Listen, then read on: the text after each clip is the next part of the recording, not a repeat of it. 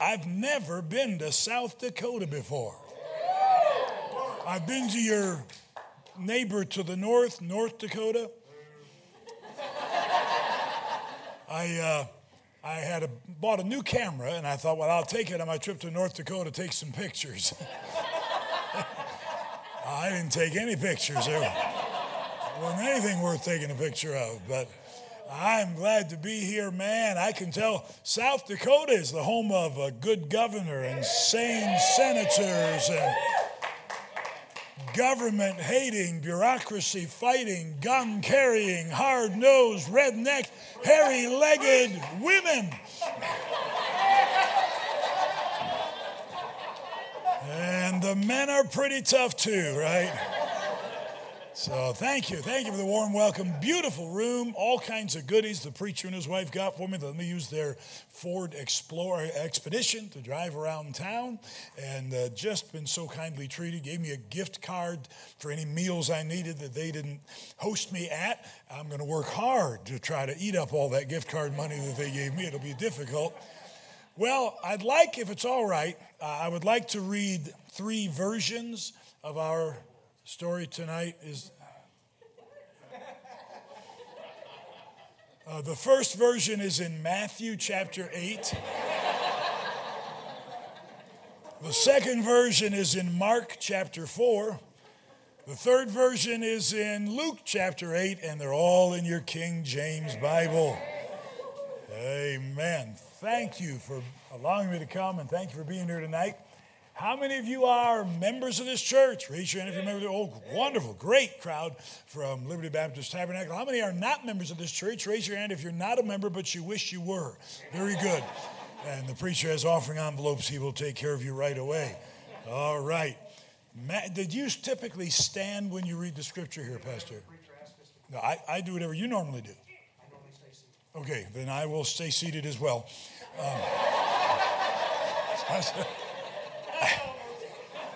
Listen, I have a twisted mind. I really do. But I would tell our people when I pastored at First Baptist of Bridgeport, if you knew all the things I think but don't say, you'd be really proud of me. And I'm going to say some things you wonder about. So you stay seated, I'll stand. Matthew chapter 8, verse 23, and when he was entered into a ship, his disciples followed him. Hey, there's a good idea. Amen. Disciples ought to follow Jesus.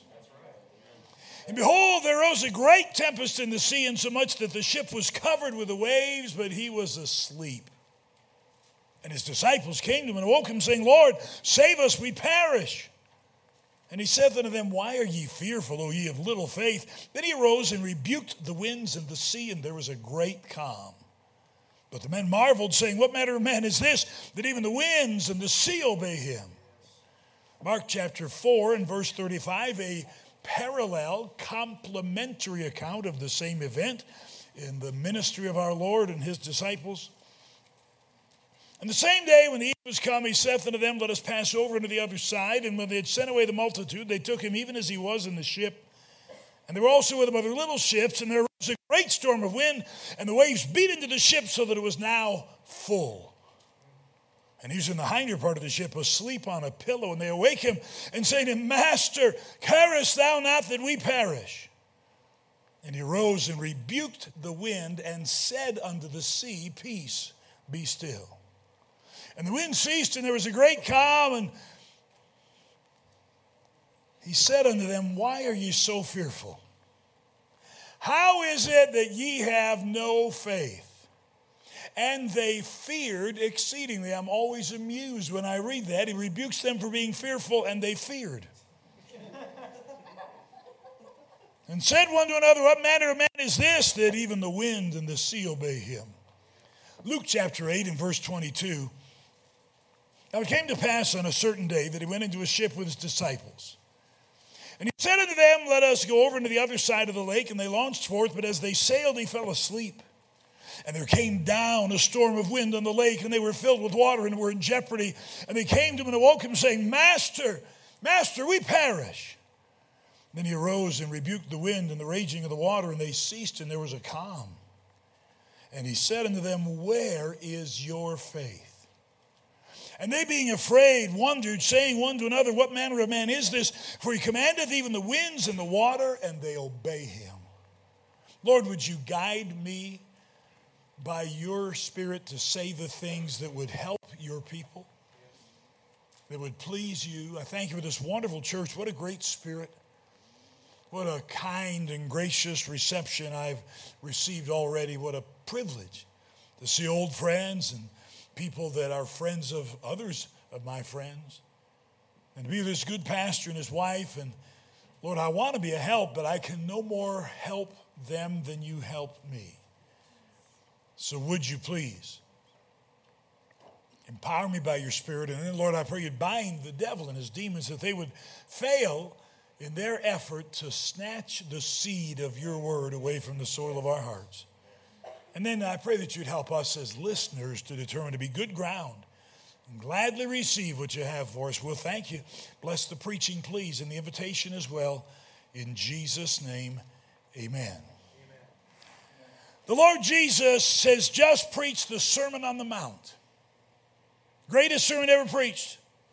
Then he has performed 3 miracles, and now he says to the disciples, we need to cross over the Sea of Galilee. Sea of Galilee is a body of water about 8 miles wide, about 13 miles long. It's surrounded by mountains largely, and the wind has etched grooves into those hills, and it's not uncommon for the wind to whip down and whip up a storm on the lake. Now, they're not just taking a recreational trip. When they get to the other side, they're going to meet a man who really needs them, the maniac of Gadara.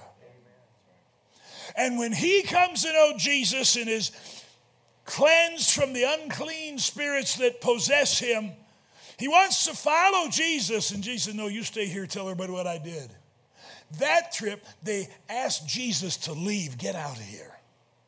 But the next time Jesus goes to that same territory, they're eager to receive him. And the only reason I can give you is the testimony of that man. Yeah. Amen. So they need to get to the other side of the lake. And the Lord Jesus says, hey, let's get in the boat and we'll go over the other side. And they no sooner get in the boat than a storm whips up. Now, wait a minute.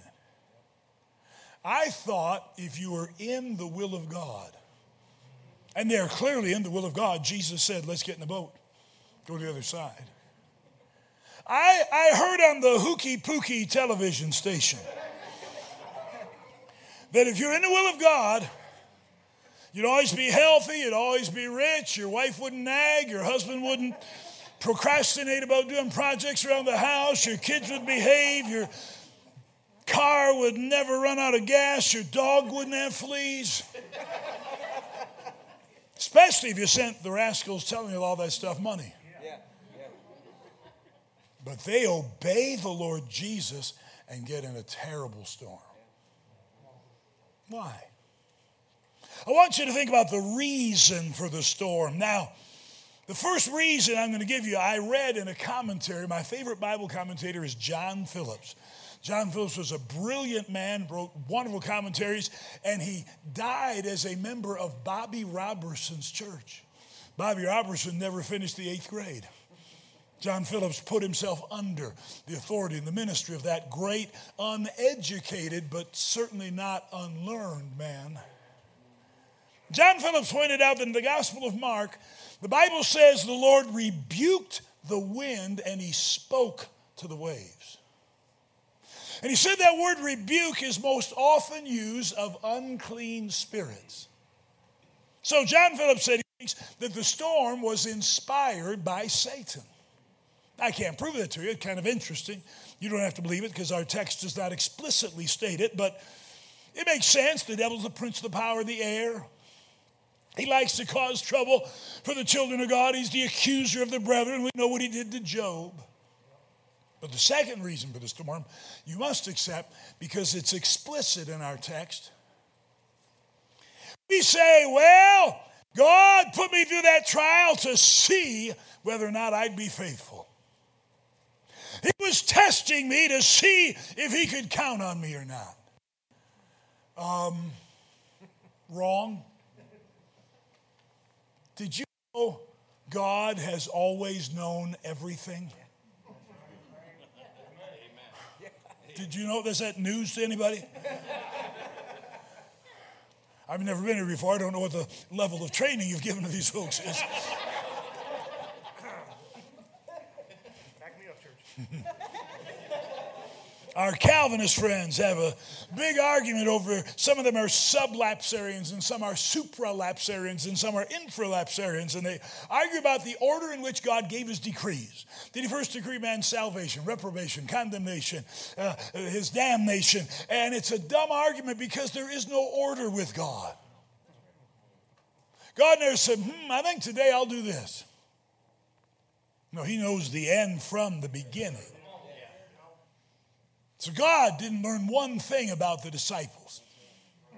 He'd already known everything they did. When the storm was over, the Lord didn't know one thing about the disciples than he'd known before, but the disciples knew a whole lot more about Jesus. They knew that he could make lame people walk and blind people see and deaf people hear. And now they found out that his power exceeds the ability to heal individuals, but he can control the elements. What manner of man is this? May I remind you that every trial and every temptation and every difficulty God intends to use to draw us closer to him, to teach us more about him. The reason for the storm, it was inspired by Satan. I think it was instructive for the saints, I'm sure. But notice the response to the storm. The disciples are scared. Master, we perish. Now, the Jews generally weren't seagoing people. But 4 of the inhabitants of this ship were expert sailors. They made their living on that same body of water, likely in a ship that was extremely similar, if not identical, to the one they're in now. They were fishermen: Andrew, Peter, James, John. But even the experts are scared now. They're scared. It's a bad storm. And the Lord Jesus' second response to the storm is sleeping. Wow. Does it ever seem to you that the Lord Jesus is asleep when you're in a storm? You pray, but nothing changes, no answer comes. You endeavor to be faithful. You try to dig into the Word of God. Nothing pops off the page at you. Here's what's intriguing to me. When the Lord Jesus went to sleep, none of the disciples, as far as we read in all 3 accounts, said anything about it. They didn't say, Lord, stay awake now. We're going to need you. We got to cross 8 miles of open water. We need your help. No, they had that. It was a trip they'd made before. They were going to make again. It wasn't anything unusual. See, here's what we think. We think, man, I'm in bad trouble. Now I need God's help. That's what we think. And when you're in bad trouble, you need God's help. But Jesus said, without me, you can do. Oh, they're getting better marks now in your training. We're doing all right. Without me, you can do nothing. My friend Ron Hamilton wrote a song that said, Lord, I need you when the wind is blowing calm. And Lord, I need you when the wind is raging strong, whether trials come or cease. Keep me always on my knees. And I'm here to remind you, you need the Lord Jesus when your house is about to be repossessed and your marriage is falling apart and your children are wayward and the doctor says it's cancerous. And you need Jesus when you got money in the bank you don't know what to spend on and your marriage is perfect and your children are obedient and your health is as good as it can be. You always need Jesus. That's right. Yes, sir. Amen. But he's sleeping. And it looks to me like he did it on purpose. I've had people sleep when I preach. I never fuss at them. I don't. I believe in the law of sowing and reaping. When I was a student in Bible college, I worked hard to get through college. One year I was a night watchman. Every other night I'd work. One night 10 p.m. to 2 a.m., next night off, next night 2 a.m. to 6 a.m., and at the same time worked 4:30 to 8:30, Monday, Wednesday, and Friday at a mattress factory, and 12:30 to 8:30 on Tuesdays and Wednesdays, and some Saturday mornings. I worked hard. I was tired. I perfected the art of sleeping with my elbow on a hymn book and my chin resting on my fist in an upright position. So I am owed people sleeping when I preach. I did hear about one preacher had an old guy came in and fell asleep every Sunday, and he just kind of careless and disinterested. And the preacher had enough. He said, "You watch." He told his wife, "I'm going to get him next week." He waited. The guy was sleeping real good, and he said, "Everybody who would like to go to heaven when you die, would you please raise your hand?" And everybody except that old guy raised their hand. And then he said, "Everybody who would like to go to hell when you die, would you please stand up?" And the old guy woke up, jumped to his feet, looked around and said, "Preacher, I don't know what it is we're voting on, but it looks like you and me, the only ones for it. But I have never had anybody bring in a pillow, put it down on the pew or the chairs, and Jesus is asleep on a pillow." Looks to me like he did it on purpose. I would suggest everything our Lord ever does, he does on purpose. The disciples are scared. The Lord Jesus is sleeping.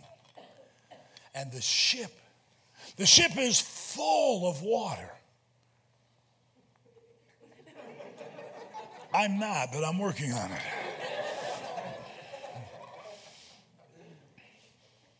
Anybody own a boat? We got any boat owners here? It's okay, I'm not preaching against it. Good. Any boat is going to get some water in it. You got a 16-foot aluminum fishing boat with a 25-horse motor on it. You've got a milk jug. We used to use coffee cans, but milk jugs are better now. You cut them off and you scoop the water out of the bottom of the boat.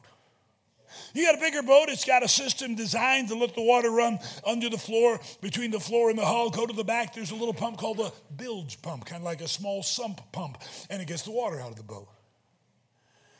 But I'm not aware of hardly any boat that is designed to function full of water. And the Bible says their ship was now full. The Bible says their ship was covered with waves. But the ship is safe. The disciples are scared. The Lord Jesus is sleeping. The ship is safe. You know why? This is no ordinary boat. This is a boat where Jesus is. You better be sure that when you sail through the storms of life that you're in the boat with Jesus. We used to sing, "Master, the tempest is raging, the billows are drawing nigh." And then we'd sing, "No tempest can swallow the ship where lies the master of ocean and earth and skies." The ship is safe. And then there's a rebuke. There is, first of all, a calming rebuke. The Lord Jesus speaks. He says, "Peace, be still." And as fast as it started, the storm stops.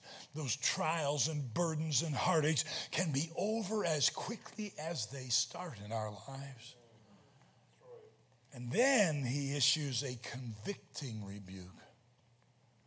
And he rebukes the disciples about two things. Number one, he rebukes them about fear.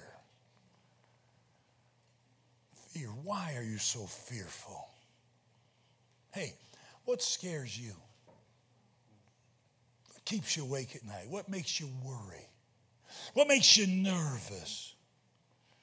What nags at you and you find your mind going back to this particular issue, circumstance, concern over and over again?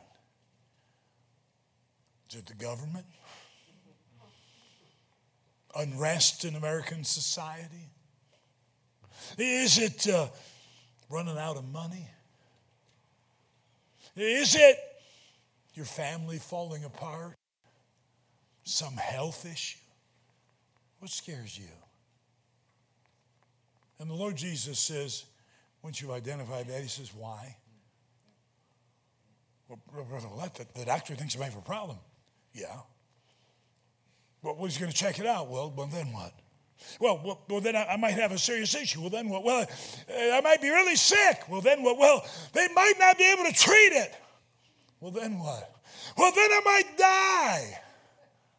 Well, then what? Hey, I got news for you. Ain't none of us getting out of this thing alive. Unless you live to the rapture of the church, you're not getting out of this thing alive. John Rice, great evangelist of another generation, founder of the Sword of the Lord, had a man come up to him one time, point a gun at his stomach and say, "I'm going to blow your brains out." Not a biology major.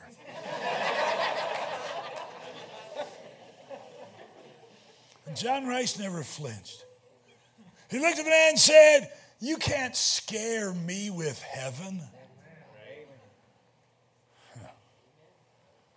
Can I say I think that there are forces in our society using fear to manipulate people?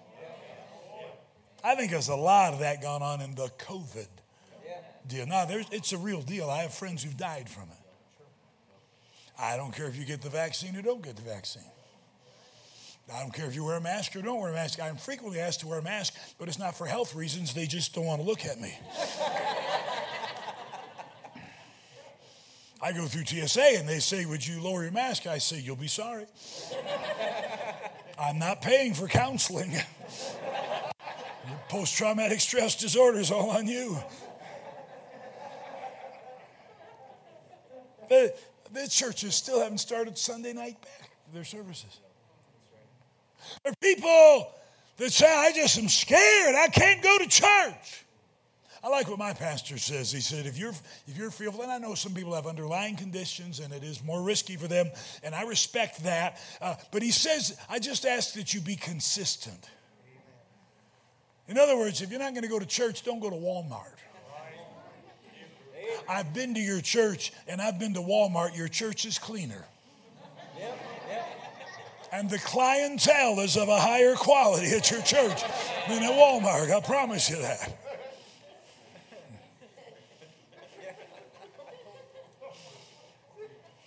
Why are you so fearful? God hath not given us the spirit of fear. Amen. Monroe Parker was a great evangelist. He went to a church in Kentucky in the hills, one of those places where the police didn't go.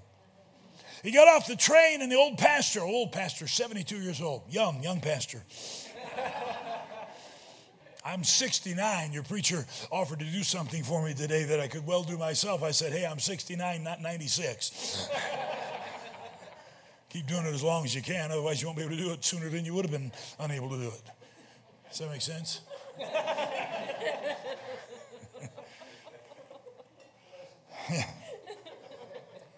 You get out of the train, and the old preacher said, "Hurry, get in the car. There's going to be trouble." He got in the car and said, "The last preacher here, they killed him while he stood in the pulpit." Said the same bullet killed him, went through his body, and hit his wife at the piano and killed her too. Last evangelist. They had a Saturday night prayer meeting before the revival started, and they were praying, "Oh God, don't let Dr. Parker die. Oh God, please don't let Dr. Parker die." You can look this sermon up on the internet, Monroe Parker, the 23rd Psalm, and he said you could hear my fervent amens intermingled with their prayers. It was a rough meeting. Bunch of tough guys stood at the back, 6 guns on their belts, their arms crossed, daring the preacher to say anything they didn't like. And one night, somebody turned out the lights. They beat up that old preacher, broke his glasses, stole his fountain pen. The lights came back on. Monroe Parker had all he could take. He was a very strong man. Played football at Thomasville, Alabama, high school and college football. He picked up the pulpit. He set it aside. Monroe Parker used to do a headstand and then do push-ups. Go home and try that. We'll know by the neck braces tomorrow who attempted their Monroe Parker impersonation. He pulled the pulpit aside and he said, "You bunch of cowards. Beat up an old man in the dark." He said, "You guys go around with your 6 guns pointed at your heels. You better be careful. They might go off accidentally and blow your brains out." Biology was not widely taught in that era, I guess. And then he said this, Everybody's saying, oh, God, don't let Dr. Parker die. Oh, God, don't let Dr. Parker die. You can't kill me. I'm going to live as long as God lives. Hey, so am I. And if you're a child of God, so are you. Why are you so afraid? Rebuke some about faith. Can I say that if this church is going to fill its Jerusalem with the doctrine of the Word of God, as is your theme this year, you have to get over your fear. Amen. And you have to have faith. And he asks this question. I like this one. He says, where is your faith? Interesting. Everybody has faith. How many, when you drove here tonight, came to an intersection with a green light? Traffic, did that happen to anybody? Okay. I know what you did. You slowed down. You looked both ways, make sure the cars that had the red light were going to stop, and then you gently eased on through the intersection. No, you didn't. You drove right on through, didn't even look who was on the other side. Some of you saw it start to turn yellow, mashed on the accelerator, tried to sneak through before it got red. You had no idea it was in those other cars. There could have been teenagers in those cars. But you had faith that perfect strangers would obey a traffic signal. Where's your faith? Preacher, who made these chairs? Church?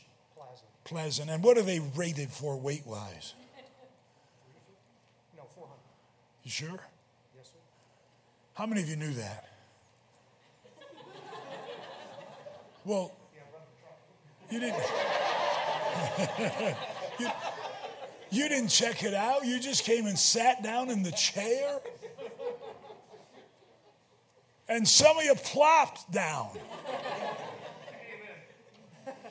And what if that chair wasn't rated for 350 or 400 pounds? What if it fell apart when you sat down on it? It'd be embarrassing in church in front of everybody. Now, we'd have helped you. You're among friends. We'd have taken care of you right after we took your picture and put it on Instagram. We would have helped you. But you had faith. Somebody made a chair, be all right to sit in it. Where's your faith?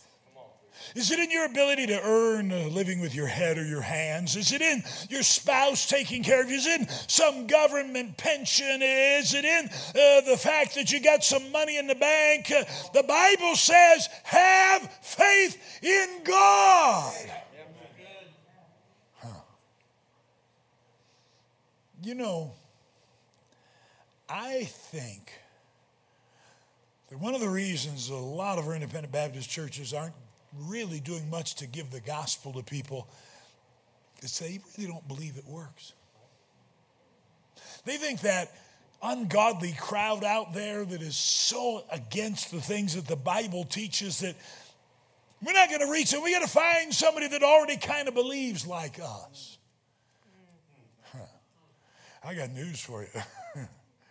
The gospel soul winning doesn't work. It fails every time it's not tried. But you know what I believe?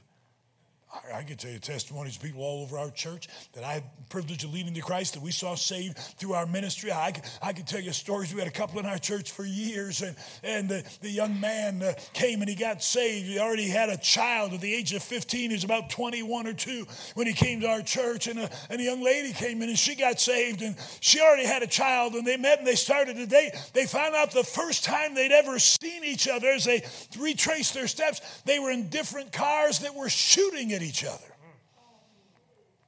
Rough crowd. And man, he became a deacon and a soul winner and a bus captain. She became a great lady and a soul winner in our church. And people would say to him, Marcus, what changed you? And he'd say, Jesus. Yeah. Amen. Huh. Do you believe that? So I got a question. I think I saw some tracts out there, right? Now, what do you charge for those? So anybody can take as many as they want? Yes, sir. What are they supposed to do with them? Hand them out to everybody. So I'm not going to do this But what if I went around, how many tracts you got in your purse? How many tracts you got in your pocket? How many tracts you got on you? How many of you feel like you are physically incapable of doing that? Anybody say, no, I'm disabled. If I did that, I'd lose my pension. I won't ask you how many do that. You'd be surprised how many preachers I'm with never try to witness to a waitress. Never try to give a tract out to somebody at the gas station. I do it a little different than I used to. This is just a freebie. It's not part of the sermon. I used to say, can I give you some good news? If you died today, do you know whether or not you go to heaven? Can I give you something to tell you about that? I don't do that anymore. I learned this from my friend Brian Treadway, a preacher from Abingdon, Virginia, who's now a member of our church and goes around the world training soul winners and got excited about soul winning and learned how to do it through our church. It was from a crowd, the camp meeting crowd, that didn't much believe in that. And man, he got hold. Last time I was at his church when he was still pastoring, he had about 40 people on a Sunday night that have been saved in the last 6 months. And Brother Treadway will say, has anybody told you yet today that God loves you? Wow. You know he does. My pastor printed up a tract for me. I always used our church tract as my business card. Had all my information on it. Didn't have a business card. You want my contact information? I had to give you a tract. And he said, what do you want on the tract? Since the church tract didn't have my information on anymore, I had him say this, do you know how much God loves you? I've had Muslims take this tract. I've had obviously transgendered people take this tract. I don't know how many of them got saved, but I know a whole bunch of them. I've given them the tract, and they've said, I needed that. Thank you. I'm not real smart, but after they say that, I say, well, I can tell you what's in that tract in a few minutes. Would you like me to show you how much God loves you, how he wants you to spend eternity with him? Now, wait a minute. You know why I do that? Because I believe in the power of the gospel. Amen. And you can say you believe in it, but if you don't pass them out, you don't. Amen. If you believe something, you'll act as if it were so. Yeah, that's true. Faith. Where is your faith? So, what do we learn from the story? We've seen the reason for the storm, the response to the storm, the rebuke. Let me give you some reminders. Number one, storms are normal. Don't be upset. Don't think God doesn't love you. Don't think you've done something wrong. Don't listen to Job's friends who say, oh, some wicked sinner. That's the reason you're in all this trouble. No, it just happens. In the world you shall have tribulation. Man is born to trouble as the sparks fly upward. He maketh his rain to fall on the just and on the unjust. Storms are normal. Number two, storms are part of life. Fear is normal, but it's never necessary. The psalmist said, what time I'm afraid I will trust in thee. But he said again, I will trust and never be afraid. God hath not given us a spirit of fear, but of power and of love and of a sound mind. Amen. And every fear you have is from a source other than God. You figure out who it is. Next one is this. The devil can rock your boat, but he can't sink your ship. Yeah, he can give you some trouble. But if you're in the boat with Jesus, you'll survive storms that will sink everybody else. And then I want you to notice this. It is sinful not to exercise faith. You know the Bible says, without faith it is difficult to please God. What? Impossible. Now, we misunderstand faith. We think faith is, it'll be okay, God will take care of it, everything's fine. I think there are people that have that kind of faith or seem to. But I read about a guy in the Bible and he said, Lord, I believe, help thou mine. Huh? It's like saying, Lord, I'm skinny, help thou my fatness. I'm bald, help thou my hairiness. I believe, help thou mine unbelief. 3 evil children, Lord, they said to the king, our God, whom we serve, is able to deliver us from a burning fiery furnace thou hast prepared, and he will deliver us, O king. Amen. Next 3 words out of their mouths. But if not, he will. You sure about it? Yes, abscess, sort of. Faith is not the absence of doubt. Faith is trusting God a little more than you listen to your doubt. Preacher invites you to go out soul winning. You're scared to death. Perspiration running all the way down to your waist. You don't have to knock on the door. You hold your hand up. It knocks automatically. But if you went, you demonstrated faith. Some gift financially God wants you to give, and it's a large amount, and it's going to mess up your plans. And there's other people who can give the same amount and it wouldn't even bother them, and yet you know God wants you to do it. And if you shake and quake and quiver, and beads of sweat burst out on your forehead like you've been eating habaneros, but you drop it in the plate, you demonstrated faith. What are you doing in your Christian life right now that requires faith? Let me tell you what happened in my life. I pastored a good-sized church 44 years. While I did that, I traveled 60 meetings a year, last probably 15, 20 years of that. Did a paper every month called The Preacher's Page. Used to write an article for every issue of The Sword of the Lord. Still write an article or a couple for every issue of The Baptist Voice. Had a lot going on. And every once in a while, preacher, I'd get to where I had it figured out. Do this on this day and that on that day and get everything just so. And every time I got that figured out, it seemed like God come along and say, good, now I want you to add this. I'd say, Lord, I just got that figured out. And it seemed like the Lord would say, yeah, you had it figured. I don't want you living by your figuring. I want you living by faith in me. So, what are you doing that requires faith? I've never been to a movie in my life. When I was a boy growing up, Christians didn't go to movies. I'm not being unkind. If I knew a kid went to the movie in school, I just thought he wasn't saved. Now, I know Christians go to movies, some of them these days. And to be fair, Hollywood's a whole lot cleaner now than it was when I was a boy. But I read about this movie, Superman. Now, I knew about Superman. He's faster than a speeding bullet, and he's more powerful than a locomotive, and he's able to leap tall buildings at a single bound, otherwise known as a church secretary. And it said in this movie, Superman went down and rescued a guy from a burning building. And he's flying really high and really fast. And they're up so high, the buildings look like they're made of Legos, and the people look like ants, and the guy gets scared. And Superman got upset. He said, hey, I didn't fly all the way down there, pull you out of a burning building just to drop you on the way home. I wonder if God doesn't look at his children sometimes. Why are you fearful? Where's your faith? I didn't come and lift you out of the miry clay and take your feet and set them on a rock and establish your goings and put a new song in your mouth. I did not wash you in the blood of my Son, the Lord Jesus Christ, and cleanse your sins. I did not indwell you by my Spirit and make you my child. I did not write your name down in the Lamb's book of life in indelible ink just to drop you on the way home. Amen. Amen. Lord, would you speak to our hearts, help us to hear and to obey. Give me your mind as I extend the invitation, I pray. Our heads are bowed, our eyes are closed. Nobody's looking around.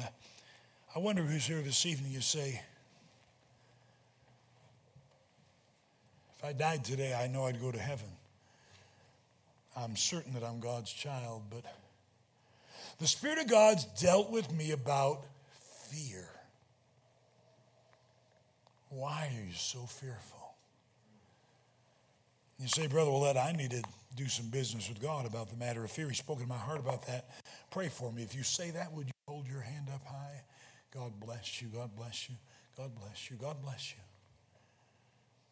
God bless you. And I wonder who says, God's dealt with me about the matter of faith.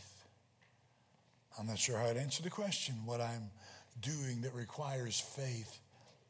But I know without faith it is impossible to please God. And God's dealt with me about that. I wish you'd pray with me about that. If you say that, would you slip your hand up high? I'd like to include you in the prayer. God bless you. And I don't know the crowd tonight. I wonder if somebody's here and you say, I don't know I'd go to heaven if I died right now. I'd like to be sure that all my sins are forgiven. I had a home in heaven. You said that God wants to do that for me. I don't know I did. I don't know I'd go to heaven if I died right now. If you're like that, I'd like to pray for you. I didn't call attention to others whose hand was raised. I won't call any more attention to you now than I did to them then, but I'd like to pray for you. Who says, I'm not sure I'm going to heaven, but I wish I was. Pray for me when you pray for the other folks. If that's you, would you slip your hand up high? I'd like to include you in the prayer. Thank you, young friend. God bless you. Lord, I ask your help in every life. I pray for the one young person said, I'm not sure of heaven. If they can understand and they need to know you, I pray that they would trust you tonight. I pray for all of us who said that you dealt with us about fear and about faith. Thank you for many who raised a hand. Help all of us to whom you've spoken to also bend the knee. In Jesus' name, amen.